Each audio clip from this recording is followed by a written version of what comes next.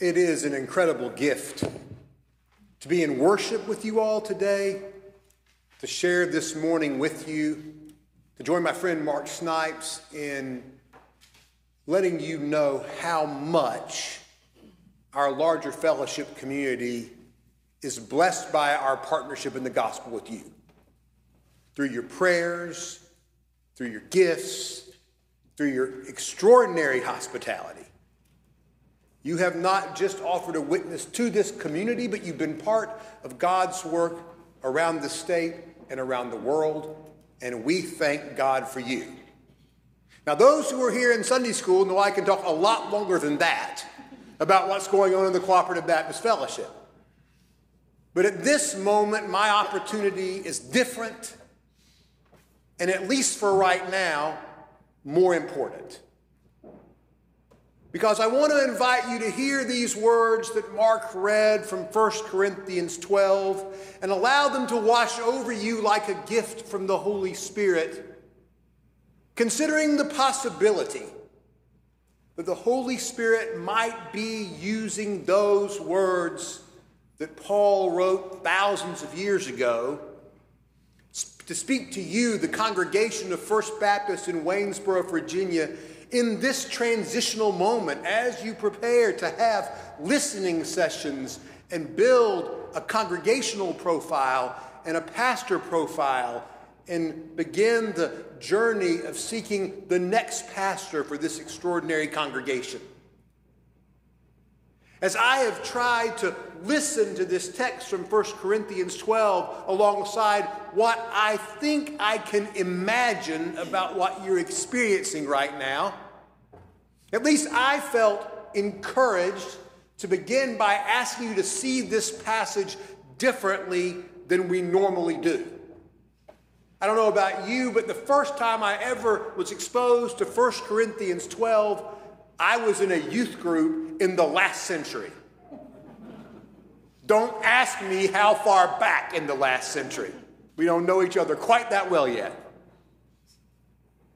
And our youth minister was asking us to see this entire chapter of 1 Corinthians 12 with that beautiful metaphor of the body of Christ as an image just for our youth group. And he wanted us to think about what part of the body each one of us were. I won't tell you what people thought I was. And I think for most of our lives, we have been formed to hear 1 Corinthians 12 in that very narrow, personal, interpretive lens. Like, what is my unique part of the body of Christ? What are the gifts the Holy Spirit has given me as an individual? And I want to be heard clearly this morning. I think that is a legitimate way to listen to this passage. And if we're not individually hearing this passage and we're not allowing the Holy Spirit to speak to us as people uniquely and beautifully and wonderfully gifted by the Holy Spirit, then we are missing part of the power of the passage.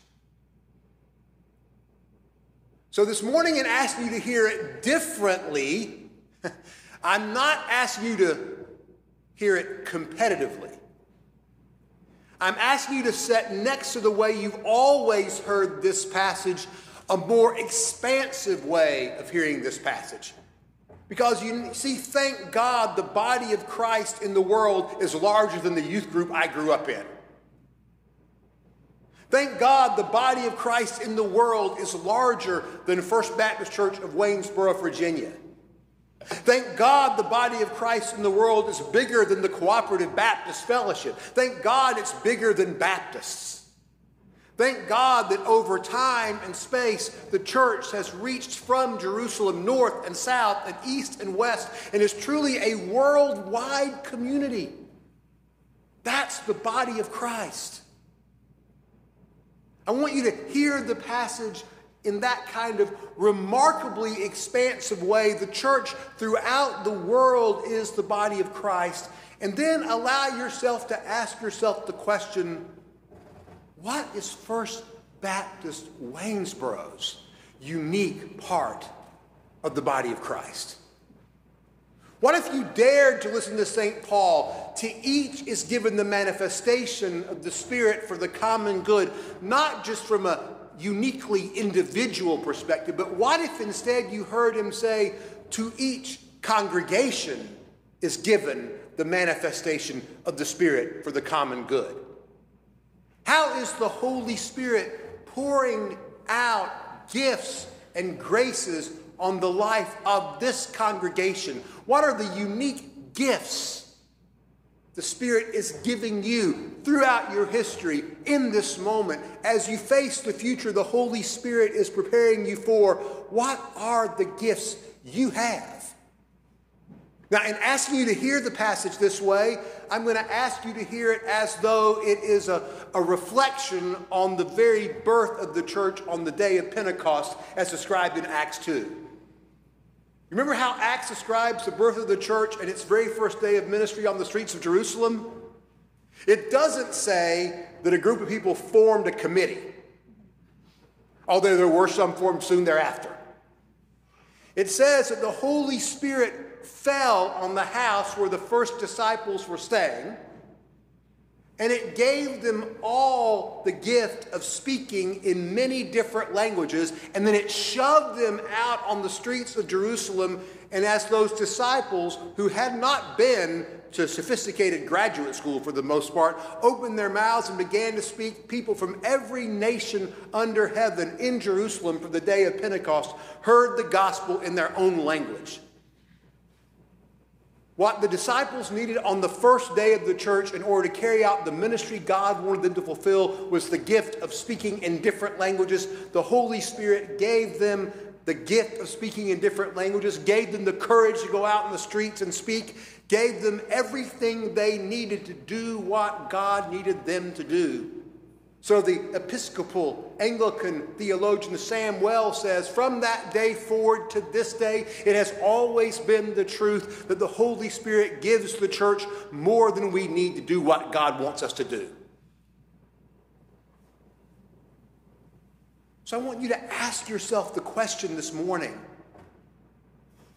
as you enter this time of transition, as you start building profiles, as you start telling your story as part of a journey of seeking a new pastor, I want you to dare to ask yourself the question, what are the truly unique gifts this congregation has been given? And I want you to ask that question because I believe that the gifts we are given are a clue to the future to which we are being called. The Holy Spirit never asks us to do that which we are not gifted to do. Turns out I was not called to run track. If you'd like a demonstration of that, we'll go outside afterwards and I'll run and you'll be persuaded. Congregations are never asked by the Holy Spirit to do anything for which we've not already been given an incredible array of gifts. So I want you to allow the Holy Spirit to plant in your hearts a question. What are the unique gifts our congregation has? How has the Spirit given a unique set of gifts to us that we can use for faithful ministry in this community and beyond? And you can't say we don't have any. That answer is off the table. I recommend to the transition team, if anyone tries to say it, rule it out of order. Because the text doesn't say to some are given the manifestation of the Spirit for the common good. The text does not say to most is given the manifestation of the Spirit for the common good. No, what does the text say, my friends? To each is given the manifestation of the Spirit for the common good. There is no footnote, there is no caveat, there is no clarification. It doesn't say only to churches above a certain size is the manifestation of the Spirit given for the common good. It doesn't say only to churches of a certain style of worship is the Spirit given for the common good. It doesn't say only to churches with certain kinds of pastors or certain kinds of locations or certain kinds of profiles. No, it says to each. Each means each, and all means all. So you cannot say we don't have any. You cannot say we have nothing to offer. You cannot say there's nothing unique about the way the Holy Spirit has gifted us and invited us to be in relationship with Jesus Christ, because to each is given. Maybe it's starting to dawn on you that I'm asking you to think this morning in a really countercultural way. Because if you just open your ears to what's in social media and what's in other spaces about congregations these days, what you usually get access to is a whole lot of scarcity. Like, congregations don't have what we used to have. We don't have as much of this, or of this, or of this. Our best days are probably in the past, not in the future. Ain't it awful? But that's not the kind of thinking that the Holy Spirit makes possible when we listen to 1 Corinthians 12. When we listen to 1 Corinthians 12, we are challenged to ask ourselves, what is the abundance of giftedness the Holy Spirit has given us? And once you see those gifts, it can change your view of your present and position you to embrace the future the Holy Spirit is activating in you. Almost a decade ago, when you all were hosting like 400 people for March Mission Madness, I was the pastor of a congregation in Northeast Georgia, First Baptist Church of Athens, Georgia. Your former pastor, Bill Wilson, helped get me into that. That's another matter for another time. And we decided about 2 years into my ministry there that it was time to ask the church to go through a process to discover a vision for our future. And let's just say that the previous decade had not just been an easy, lazy river ride for that congregation. A lot of things had happened. And we didn't enter that process in a spirit just of extraordinary anticipation. Until one day in the middle of that process, our congregation had a conversation in Fellowship Hall that changed everything. We had a facilitator who came in to help us through that journey. His name was Chris Gamble. And Chris asked our congregation to engage in an activity where we named all of the gifts the congregation had. You know, he did what good facilitators do. He asked the right questions. He passed out the butcher paper and the markers and got out of the way. And people sat around tables and just started writing. Well, this. And then he asked us to put the papers on the wall around the fellowship hall. And all the walls and all the windows were covered. And then he asked us, take you and your tables, go and see if you can group together some of the gifts on the walls in new ways that would allow you to serve this community in new ways. And people started rearranging all the pieces of paper on the walls, but the walls were all still covered. And there was this spirit of imagination and possibility and hope that was breaking out in the room. One of the gifts that was named repeatedly all over the place was the church 15 years earlier, had built a commercial quality kitchen. And you know how it had been mainly used up till that point? To warm up Wednesday night suppers. But there were all kinds of questions being asked about this kitchen and what could it be used and how could it be used in our community and what kind of possibilities would be there. At 7:30 the next morning, I was in the drop-off line at the elementary school to drop off my kids. By the way, I have twins too. We'll talk later. And my phone started doing somersaults, vibrating. It was the director of the local feeding ministry telling me that they had lost their home the night before at a Methodist church because of a kitchen fire, and they needed somewhere to serve their guests. 18 hours earlier, the conversation in our fellowship hall about how do we use this kitchen? How do we use this space? And all of a sudden, 48 hours later, we were becoming the home of a community feeding ministry. Beginning to see our gifts allowed us to step into a future that we could not have imagined. Without that conversation, we might still be studying that question. But what we started to see on that Sunday afternoon in April of 2013 was that our congregation had been given an incredible array of gifts, relationships, resources, community connections, all kinds of what people now call capital. That if we organize them appropriately and we look aspirationally and hopefully, God could use our congregation in extraordinary ways. We went from paying attention to what we did not have to what the Spirit had given us. We stopped worrying about what does some other congregation up the street have that we don't have, and we started asking ourselves, what have we been uniquely given, and how do we most ambitiously use it for the sake of the gospel? The Holy Spirit is given you and is giving you an incredible sense of gifts. Convictions that you share, relationships in this community, beautiful facilities, incredible influence. How could you turn all of that loose in a new way for the sake of Christ and his mission in this community? To each congregation is given the manifestation of the Spirit for the common good.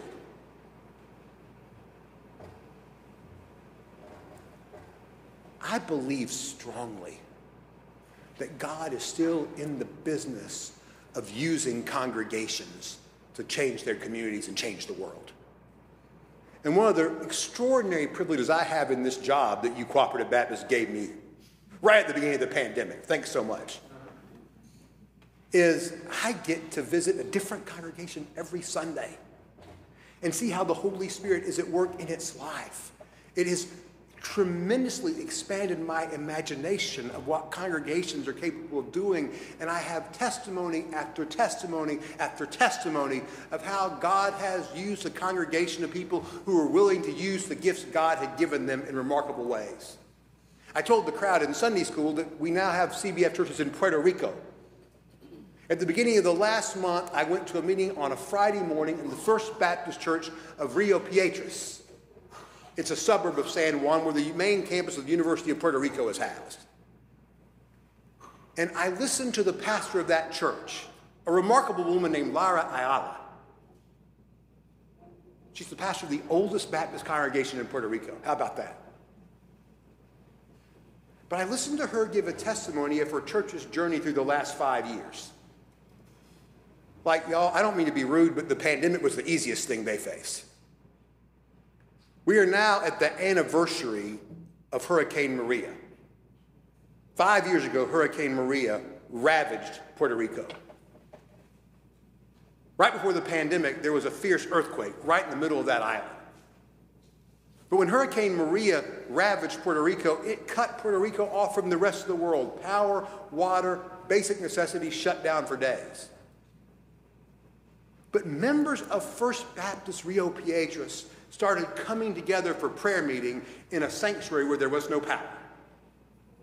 And they started asking themselves, what do we have to offer to our community in the wake of this disaster? They realized they had relationships of influence. They realized they had a building that was still standing. They realized they had connections all over the island. They realized they had so much that they could offer, and they started offering it. Before it was over, they took pews out of half the sanctuary so volunteers that came from the United States could sleep at night in the sanctuary. Sounds pretty holy, especially if you don't have a roof on your house. They found a whole new identity, a whole new life, a whole new energy because they were willing to recognize what they had and ask how they could use it for the sake of Christ in that community at that time. I came by today to tell you that I believe the Holy Spirit is activating, is preparing an extraordinary future for your congregation.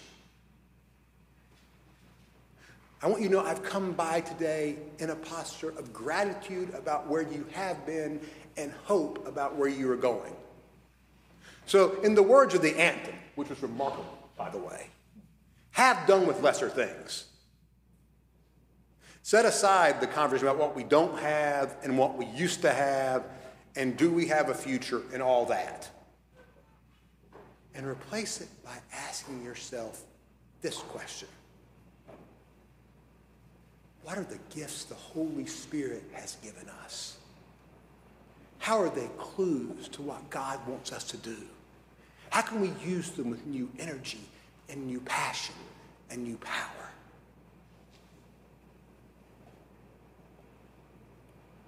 And then you won't believe